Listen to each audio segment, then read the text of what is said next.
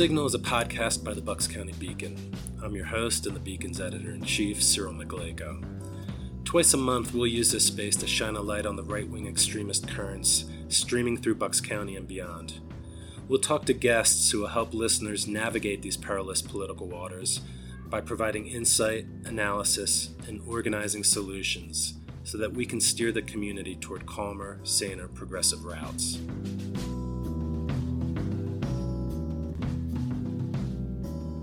If the Bucks County Beacon is going to be here for the long haul and save the area from becoming a news desert where extremism and authoritarianism flourishes, we need the community to invest in our independent media project so that we can continue to produce this podcast and publish news, analysis, and progressive opinion daily on our website. Go to buckscountybeacon.com/support-the-beacon and become a monthly sustainer today.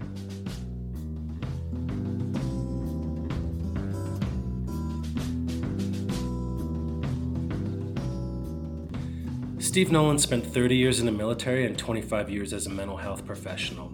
He has published in numerous journals, and his poetry was featured on National Public Radio Morning Edition upon his return from Afghanistan in 2007. He is the author of Go Deep, Base Camp, and American Carnage, An Officer's Duty to Warn. He's also a columnist with the Bucks County Beacon, and his work reflects his commitment to social justice. Today I talk with Steve about his book American Carnage, An Officer's Duty to Warn, and why he believes that Donald Trump is mentally unfit to be Commander-in-Chief.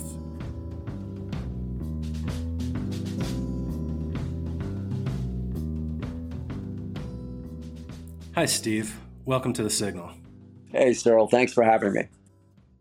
Steve, can you tell listeners a little bit about your 30-year military career, which spans 6 commanders-in-chief, why you joined, some of the places it took you, and then why you decided to pursue a career as a licensed social worker and therapist within the military? Sure. I had a long career, 30 years, and it was a little unorthodox in that it was Air Force, and then I got out to go to graduate school. And then Army, I was in the Army, and then I got out again so that my wife could go to graduate school. And we always wanted a full-time parent for the kids. And then back in for the duration.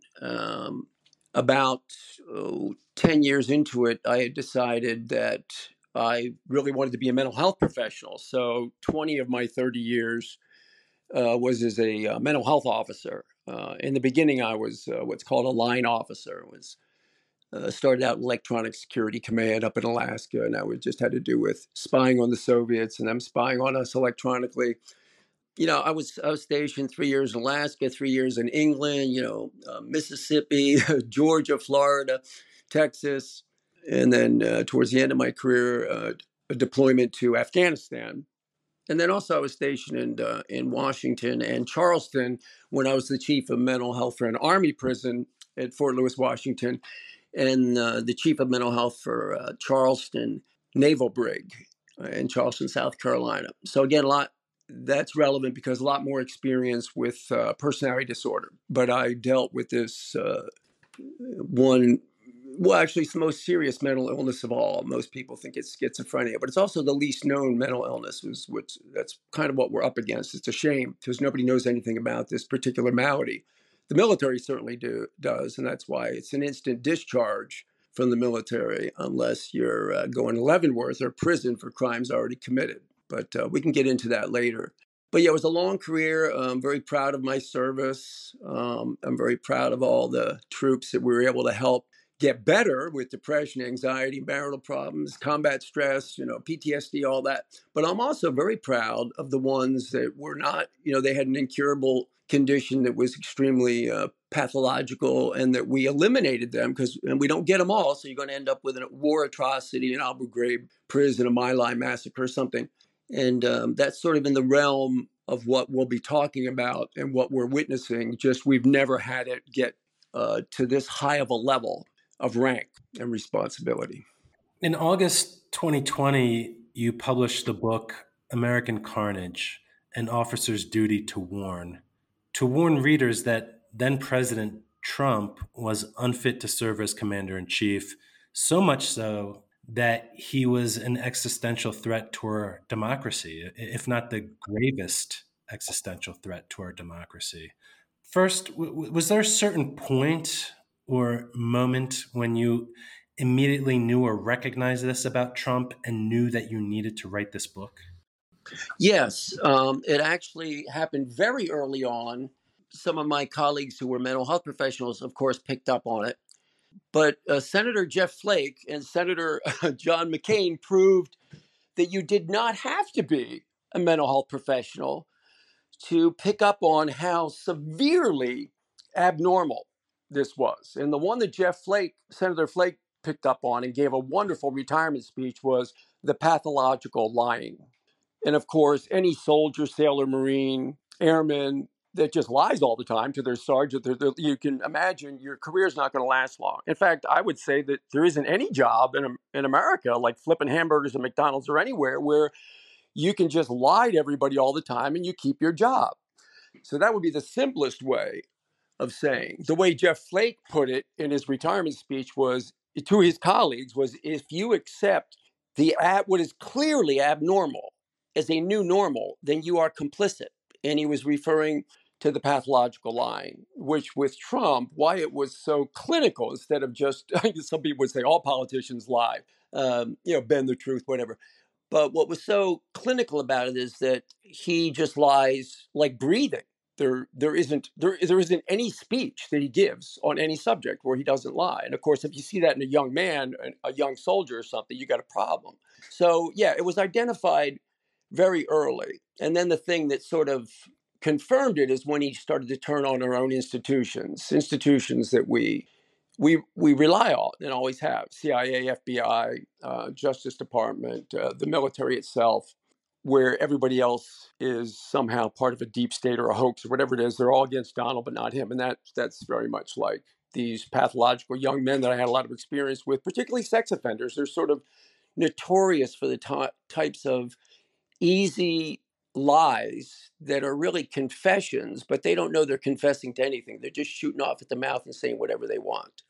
You begin the book with diagnoses for narcissistic personality disorder and antisocial personality disorder. How does Trump check these boxes? And can you highlight some of the examples from your book and how they apply? Yeah, I'll try to give you a shortcut because I really wouldn't want to waste a lot of time going through the whole list. I would want anyone to take the time to go through the criteria of narcissistic and antisocial. Quickly, they have this grandiose belief that they are special and better than everyone else. And they have a need for admiration and they have a sense of entitlement. And more importantly, though, as you get through the criteria, you start to get to that they are interpersonally exploitive, that they use others. They either envy others or hate others, but they do things to them. They're arrogant. That's all sort of the narcissistic. The antisocial is the real problem because that's the most serious diagnosis of all. Think of your murderers and rapists and all this. There you have a failure to obey rules and laws, and they're deceptive and they're manipulative.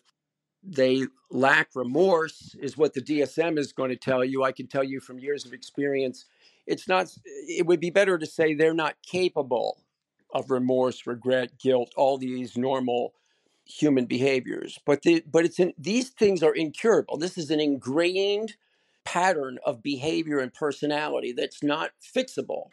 So, in other words, in the military, we have lots of young men can get in trouble and do bad things or even break the law. But if you subject them to discipline, if they can turn around, anybody can turn over a new leaf, like the old expression. If they're not a personality disorder, if they're personality disorder, this is a permanent incurable condition, which is why we have a separate psychiatric discharge from the military, because no amount of corrective measures or discipline is going to change it. I urge anyone to read all the criteria. The lists are a little long, but a cheat sheet, a real shortcut, is that they lack sympathy, they lack empathy, they're pathological liars, and they don't know right from wrong. They do not choose right over wrong, even if they can figure out what is right and what is wrong, because for their psychic structure, anything that's against them is wrong and anything that helps them is right. That's their version of right and wrong. And I think you can see what could go wrong with that kind of a character. It used to be called character disorder in the DSM. I wish they'd never changed it. Personality disorder, I think, is more confusing. Character disorder was more descriptive because they do not have the proper character, or as NASA would say, the right stuff, but in the military, the right stuff to put them in a combat zone. Otherwise, they're going to commit Geneva Conventions violations. And in fact, if you follow the thread, to skip ahead a little bit here, you'll see that Trump actually declared that the Geneva Conventions ties the hands of our military. That was a public, unrecanted statement. And he pardoned a war criminal, invited that war criminal, that Navy SEAL, to his private home and hailed him as a warrior. The pathology with Trump on each and every subject, you can see, you can follow the thread. And it's completely abnormal. It's completely unprecedented. And it's completely clinical.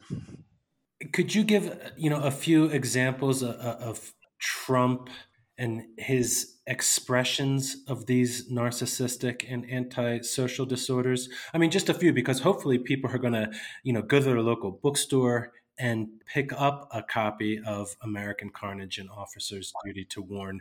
But just to tease out a few of the examples that you highlight. Yeah, and I hope people do read it because I tried to make it a simple read. It's not a long book. I tried to get a lot into it, and it's written completely from a military and clinical point of view. In other words, it's not my opinion. In fact, even in this interview, if you think I'm giving my personal opinion, stop me and I will either apologize to you for doing it or I will show you how it's not a personal opinion. It's a professional military or clinical opinion, or it's already American history. And so maybe I can answer it this way, if you don't mind my bringing my dad into it for a second, because my father was a career military officer as well. He wasn't a mental health professional, but he, like myself, had 4 years in the Army during World War II, and then he became an Air Force officer for the rest of his life. And I had 4 years in the Army and 26 years in the Air Force. But here's what else we had in common. And he wasn't a mental health professional, so I'll get to that, what's different about my dad and I. But here's what's the same to illustrate what a no-brainer this case is, the case of Donald Trump, is that if my father or myself had any soldier, and I'll just say soldier, but I mean soldier, airman, sailor, or Marine, you have any young member in the military, even if they just had the simple traits of they're rude, they're crude, they're divisive, they're bullying, they're liars, we're going to kick that person out of the military. We want people in the military who have, duty, honor, integrity, and can represent the uniform proudly. And so just on those minor traits, Trump wouldn't have made it. Now we'll go to a more serious level. If we had any young man who told my dad or I that they know more than the generals, that enemy leadership is better than American leadership, that proven U.S. intelligence is a hoax, that sexual assault of women is due to putting men and women together, that we should kill family members of terrorists, that neo-Nazis are fine people, that a free press is the enemy of the people, or that the Geneva Conventions, which you must obey to be in the military, ties the hands of our military, we would have to discharge that young man from the military. Now let's go to a more serious level. If we had any young soldier who raped, Trump just lost a rape case to $5 million. If we had a soldier who stole classified documents, above top secret, mind you, and took them home to his private residence, if we had that soldier was involved in fraudulent activity to rip off other people illegally, like Trump's fraudulent charity, which he paid a $2 million fine, or his fraudulent university that paid a $25 million fine after being elected president, mind you, all these things. Now we're not kicking that young soldier out on a psychiatric discharge. They're going to prison for those crimes. So the reason I'm escalating you these traits is to show you the ridiculousness, the ludicrousness of the situation where we allowed someone to become commander-in-chief of the military for the first time in American history, who was unfit to hold the lowest rank, private, in the military. Now, what my dad didn't know, because he wasn't a mental health professional, is that all of these traits in the same man, and being unrecanted, and not just unrecanted, bragging about all your illegal behavior or your sexual assaults, whatever it is indicative of these particular two diagnoses, which are the most serious. And this would be a whole separate lecture, because what the public thinks is that schizophrenia is the most severe mental illness. And in a way it is, because the schizophrenic is the most disconnected from reality. They're what's called psychotic. So they have psychotic features of delusions or hallucinations. So if you go to graduate school, they're going to tell you that that's the most serious mental illness. But it's not the most serious mental illness, because poor schizophrenics rarely victimize other people. They're not organized enough to become a drug cartel kingpin or a mafia don or the head of ISIS or Al Qaeda or the head of the United States, as Donald Trump was able to pull off. But the pathology is the most severe because there is no conscience. They do not have a conscience, up to it, including betraying your own country. So it's not just betraying your own wife, like cheating on Melania with a porn star, or it's not just betraying your students at your university and ripping them all off, or betraying all the charitable contributors to your charity. Because it's a diagnosis, this lack of morality also includes betraying your country, which I could do a whole lecture about Helsinki, because that's when I knew for sure, to get back to sort of an earlier question of yours, when did I know for sure, was Helsinki, where Trump chose Putin in public, on camera, to the world over all of our proven U.S. intelligence. It's such an open and shut case, Cyril, that I'm looking at someone who could have never lasted 90 days in the military, never would have made corporal, and we allowed him to take over the entire country and the entire military. And he's completely mentally unfit for command. How was your book received by your friends and colleagues in the military? Did you receive any blowback from it? Did it strain any relationships? Because, the military is just a microcosm of, the larger society. So it's very diverse on multiple different levels. No, that's the only good news, is that the my colleagues, although you have to remember that by the end of my career, I was no longer a line officer, so most of my colleagues were mental health professionals. So I got nothing but attaboys and pats on the back, and boy, did you nail it! Thanks for writing the book, from my colleagues, and I would say 90% of my friends and family. The MAGA portion of the family, though, either didn't take the time to read it, or lied about reading it, or they truly are, a term that I actually resisted for a long time because I don't like to be melodramatic. They're cult members, and it wouldn't matter how much fact you give them. I don't particularly find the cult term useful, because it's a little bit of sort of like name calling.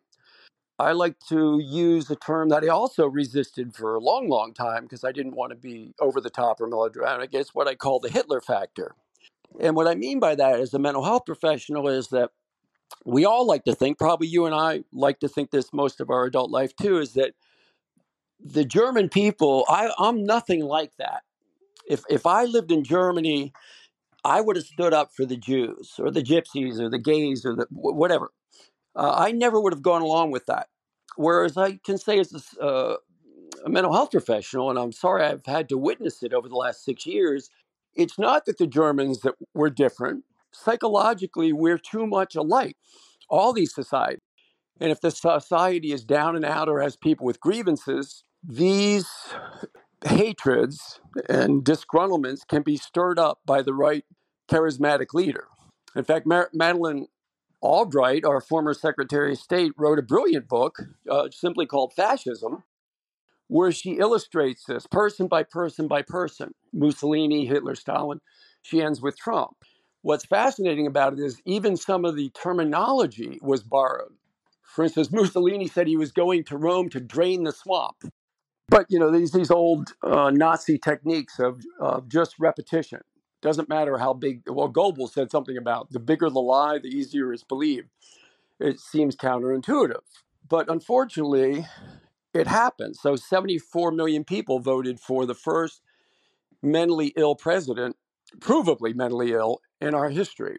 And I mean that literally. I mean that from George Washington to Barack Obama, and you could throw in Joe Biden, is one category and Donald Trump is the other, and that this is completely unprecedented, luckily for us.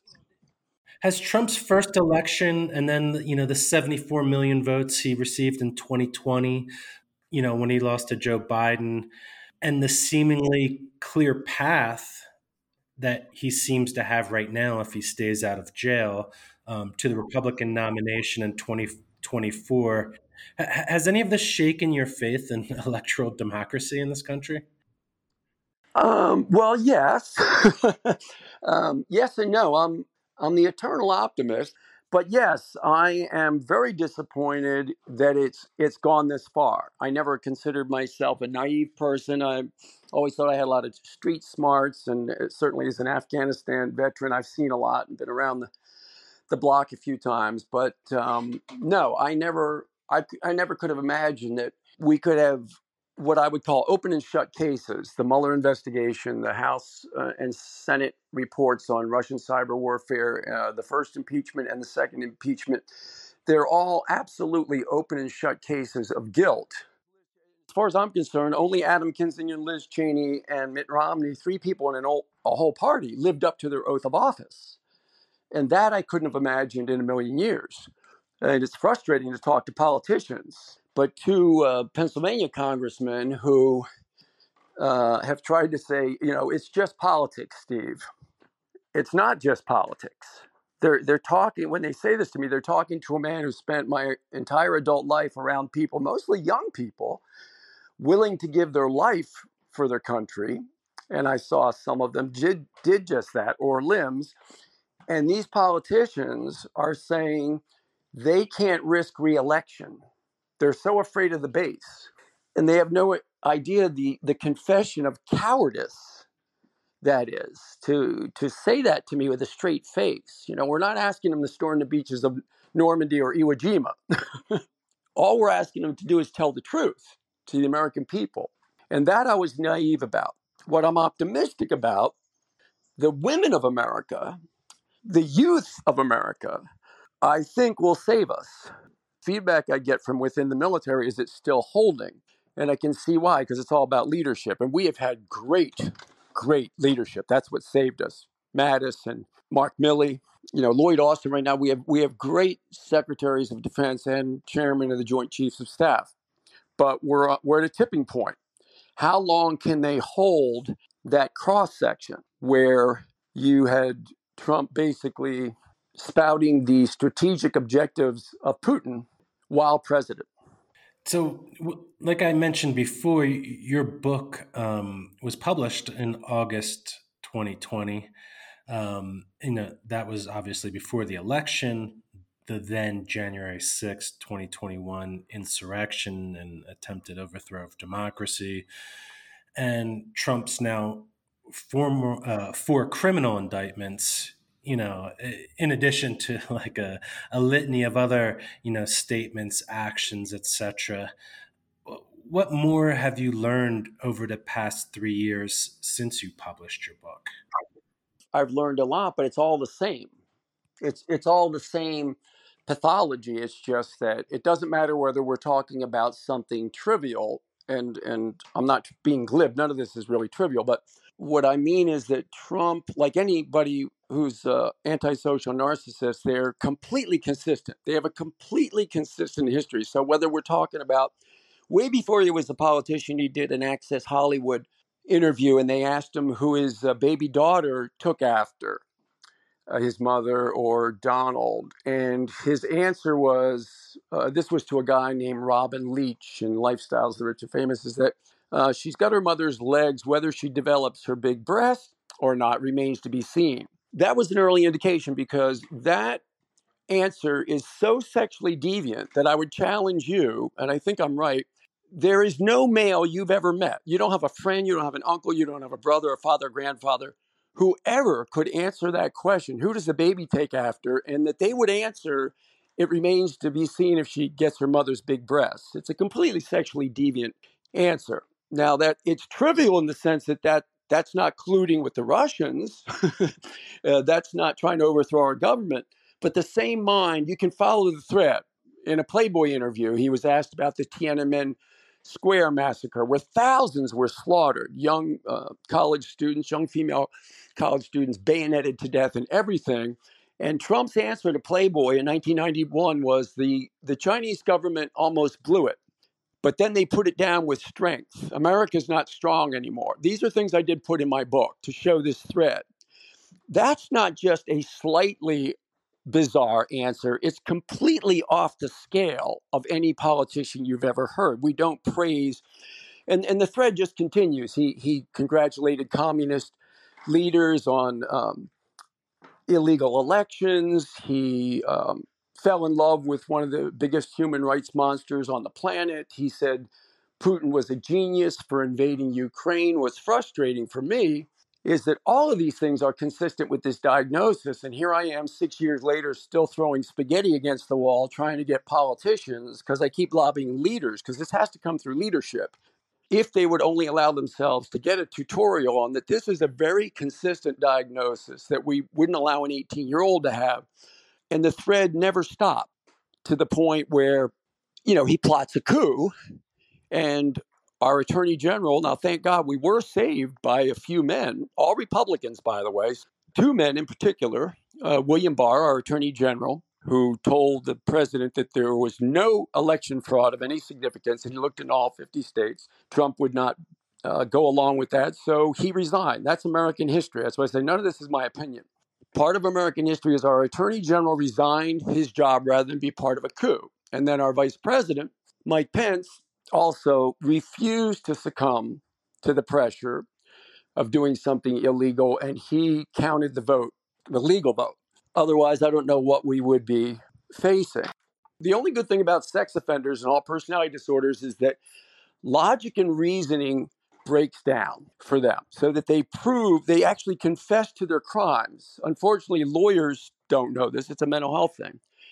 So, for instance, all the Russian stuff is a hoax, but Donald Trump himself signed into law economic sanctions on Russia as punishment for the cyber warfare he says is a hoax and a witch hunt. Joe Biden stole an election, but no one proves that Joe Biden is the legitimate president more than Donald Trump, because Donald Trump got in a helicopter and left the White House and flew to Mar-a-Lago.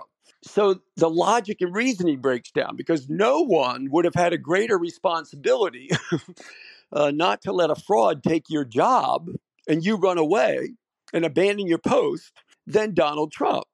And again, what makes him mentally ill is he's never stopped. To this day, if you were interviewing him instead of me right now, he would still be saying he won the election, and by a landslide. The narcissists love to throw in the superlative. So he not only won the election, he won by a landslide, but at the same time he was telling his supporters to fight like hell. He ran away to Mar-a-Lago and let the job go to the next guy, which was the absolute proof that Joe Biden was president. They do this with everything. And rapists and pedophiles are famous for this. They interview a certain way where logic and reasoning breaks down, but they don't know it. That's the only thing. This is how he lost this rape case. This Jean Carroll was awarded $5 million. I turned to my wife and said, how the hell did she win that case? Women never win cases, particularly ones that are years old, when they have no witnesses and no physical evidence and all that. It's the deposition. The lawyer who deposed him, who was also young and attractive, knew exactly what she was doing. And he just talked and talked and talked till he did everything, including flirting with her, that proved what he was to a jury of our peers. I have to be hopeful that these 4 pending cases, that something ends up with a conviction, because they're all open and shut cases, just like when I had SCI clearance, which is above top secret, for a short period of my career in Alaska. If I could tell you, Cyril, if I took even one piece of paper home, if I didn't end up in Leavenworth, at least it would have been the end of my career the next day. This is how all these things are no-brainers. His guilt is overwhelming in every one of these cases. You're not just looking at guilt like Richard Nixon. Richard Nixon was not mentally ill, and that's why his response to getting caught was completely normal. He got squirrely and nervous, and oh, geez, the jig is up. And his Republican leaders marched down to the White House and told him, you got to resign.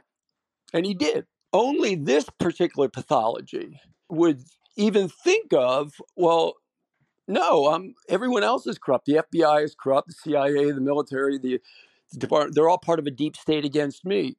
Now, the idea that you could sell that is what's so scary. But he has sold it. We are divided. So let's just say that justice is served. Trump is convicted and is sentenced to prison. Are you worried that Trumpism will outlive Trump? I mean, if you look right now at the Republican primary, I'd say probably about 80% of them, are trying to out MAGA the other. They've promised to pardon January Sixers, as well as Trump. Never mind Trump's grassroots support within the Republican Party, which is undeniable. So, will his legacy live on? And will Trumpism continue to threaten the health, if not the existence, of democracy, even if we see this man behind bars? No, I don't think so. I don't think it will outlive him, because people used to try to say to me, even a few military people who should have known better, that it doesn't matter if you get Osama bin Laden, because if you kill him, just some other lieutenant's going to take over Al Qaeda, and we're still going to have the same problem. And I disagreed with that. I said, no, not everybody has the same charisma and leadership abilities. You need to cut off the head of the rattlesnake and see what happens. And I'm a big believer in, you must get the leader. There's a difference between Hitler and Goebbels. There's a difference between Trump and DeSantis. When Trump is gone, and he needs to be gone, otherwise he's a constant national security threat. And so he needs to go to jail at a minimum for us to have any national healing.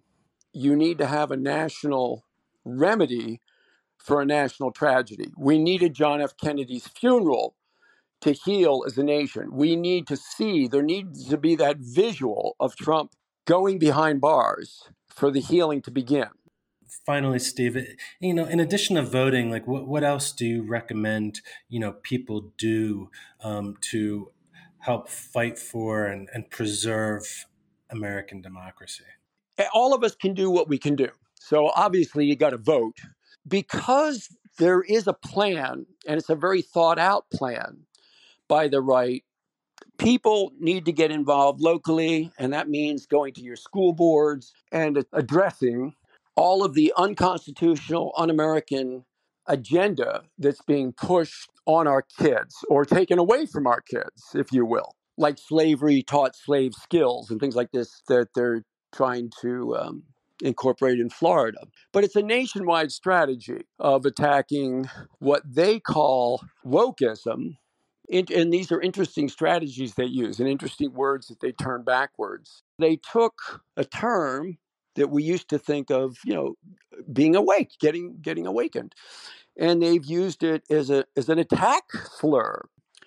And again, I'm very proud of the military, because none of this is seeped into the military. And I don't know if you've ever gotten to see General Milley's testimony before Congress when Matt Gaetz tries to take him on about critical race theory.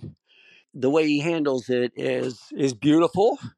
It's American, and it's an example of, they have not infiltrated the military yet. But like you said, and I agree with you, it's only a matter of time, because the military is a cross-section of America. So in Charlottesville, you had neo-Nazis marching, chanting, "Jews will not replace us," with swastikas. You had KKK. You had other white supremacist group. All of those groups are disqualified from military service. You cannot be a white supremacist and be in the U.S. military. And you had the commander-in-chief, again, for the first time in American history, saying, as commander-in-chief, that these were very fine people. People disqualified from the military he led were very fine people. Again, it's the diagnosis, because the logic and reasoning breaks down. It's completely illogical. Anyway, back to your question. All of us have to find some way to do something. Of course, your vote, for me, it's continuing to try to publicize from a military and mental health point of view. This guy's completely disqualified. But we've got parents that should be concerned about education and what's going on, because the same forces that we're talking about are trying to infiltrate every part of society. And I would like to see more Christian leaders stand up because you really can't, if you have even a fundamental understanding of the life of Christ, which has to do with sympathy and empathy and love and compassion and forgiveness and all that, you can't possibly be for someone who is completely immoral and has broken all of these commandments by your own rules. I would like for it to come from clergy rather than someone like me without the religious credentials, although I could do a whole lecture on religiosity, which is a mental health thing, and I have a lot of experience with that, both in and outside of prison work. And why it's relevant is I may have, let's say on a small scale, and this is a true case of mine, where I have an 18-year-old who has to be kicked out of the military because he won't accept any leadership except his Lord and Savior, Jesus Christ. In fact, he won't even salute the American flag. And so, and this is in the realm of character disorder, by the way, although he was more of a harmless flea type. However, it's not harmless when you have a Doug Mastriano run for governor of a state, Pennsylvania, and believes in Christian nationalism, which is completely un-American. And again, it frustrates me that I never hear the military point of view, which would be, Doug, you realize the military has chaplains. We have rabbis, we have Christians, we have ministers, we have priests, we even have imams. And by the way, you can be an atheist and be in the military and have all the rights and privileges of everyone else. And we all agree to protect those rights and privileges and beliefs unto death. So Christian nationalism is completely synonymous with Sharia law, which is, of course, they're against that. So it's completely un-American and against the First Amendment. But I don't hear the pushback that I want to hear on these issues. Yeah, and again, I think I think we're starting to see it, but the media, for multiple reasons, is not doing a good job reporting it. Whether it's because local news is being decimated, or just even internal or not even subconscious biases. But Steve, But we do have some people, and a lot of people ask me, well, what should I start listening to? And I said, well, listen to everybody. I listen to the opposite side too, because I like to know what I'm talking about and not misquote. But if you have to go outside the United States, if you have to listen to the BBC or Al Jazeera or someplace to get a little bit more of an objective view, then start listening to those things. But we have a national treasure. I don't know if you know Heather Cox Richardson. yes. But we have a historian. And unlike left-wing media, she writes like a historian, which is non-biased. She tries to stick to the facts as much as possible. We're all a little bit human, so every once in a while, she may write a sentence or two that sounds a little leaning in one direction, but she tries to back it up just with facts, figures, and history.